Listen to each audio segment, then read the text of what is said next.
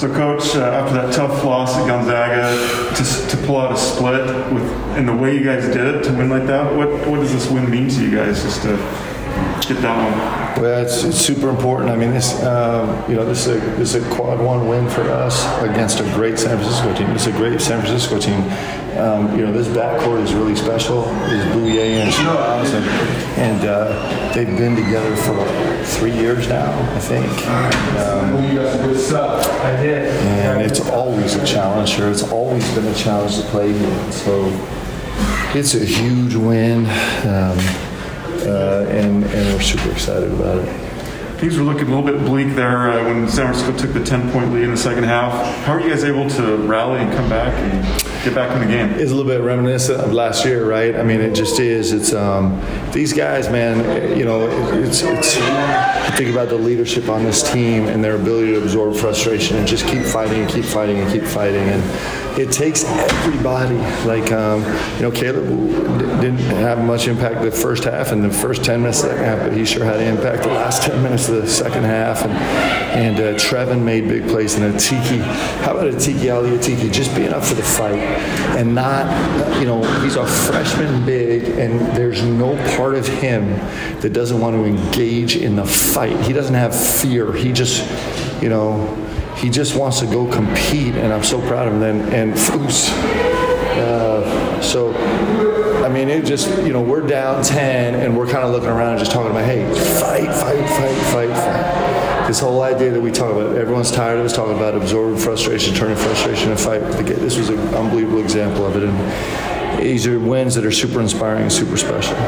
The decision to foul Bouye, you probably didn't want to take any chances with him shooting. Well, it's really interesting because we kind of were just thinking, hey, is there an opportunity? And I actually didn't love the foul. It made me a little nervous, but I think when we go back and look at the film, I think the hammer that they were trying to cook up was wide open. So Tijan is way smarter than I am.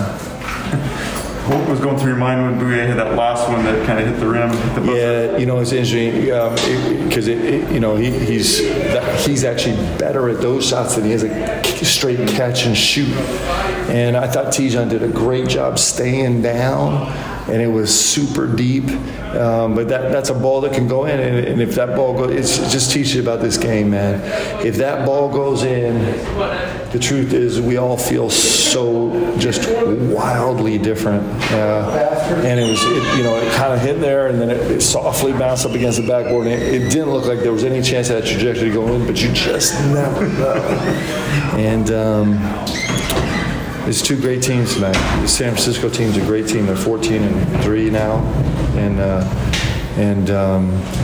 they're a great team, and they're a veteran team. And it was high quality basketball tonight. It was really physical, and really skilled. You mentioned Caleb. I think he only played 4 minutes in the first half. Yeah. But then what kind of changed for him in the second half? Was he more aggressive? Well, he got 2 quick fouls in the first half, and he gave up the first 2 offensive rebounds. One of them wasn't really his fault because it was kind of a reback switch. But it was really the fouls that limited his minutes the first half. And then the second half, he just kind of immersed himself in the guts of the game, like the fun stuff of the game. The fun stuff is like the fight, and the offensive rebound he had down on our end was massive, and it was just a free-for-all hustle rebound. It was 5 spots out of his area, and he just was like, I'm getting this board, and that's a separator for him. It makes him different than anybody else. Can you explain the free throw disparity that we saw, especially early in the game? I think they went up to the line 20-some times before you guys were able to even get to ones.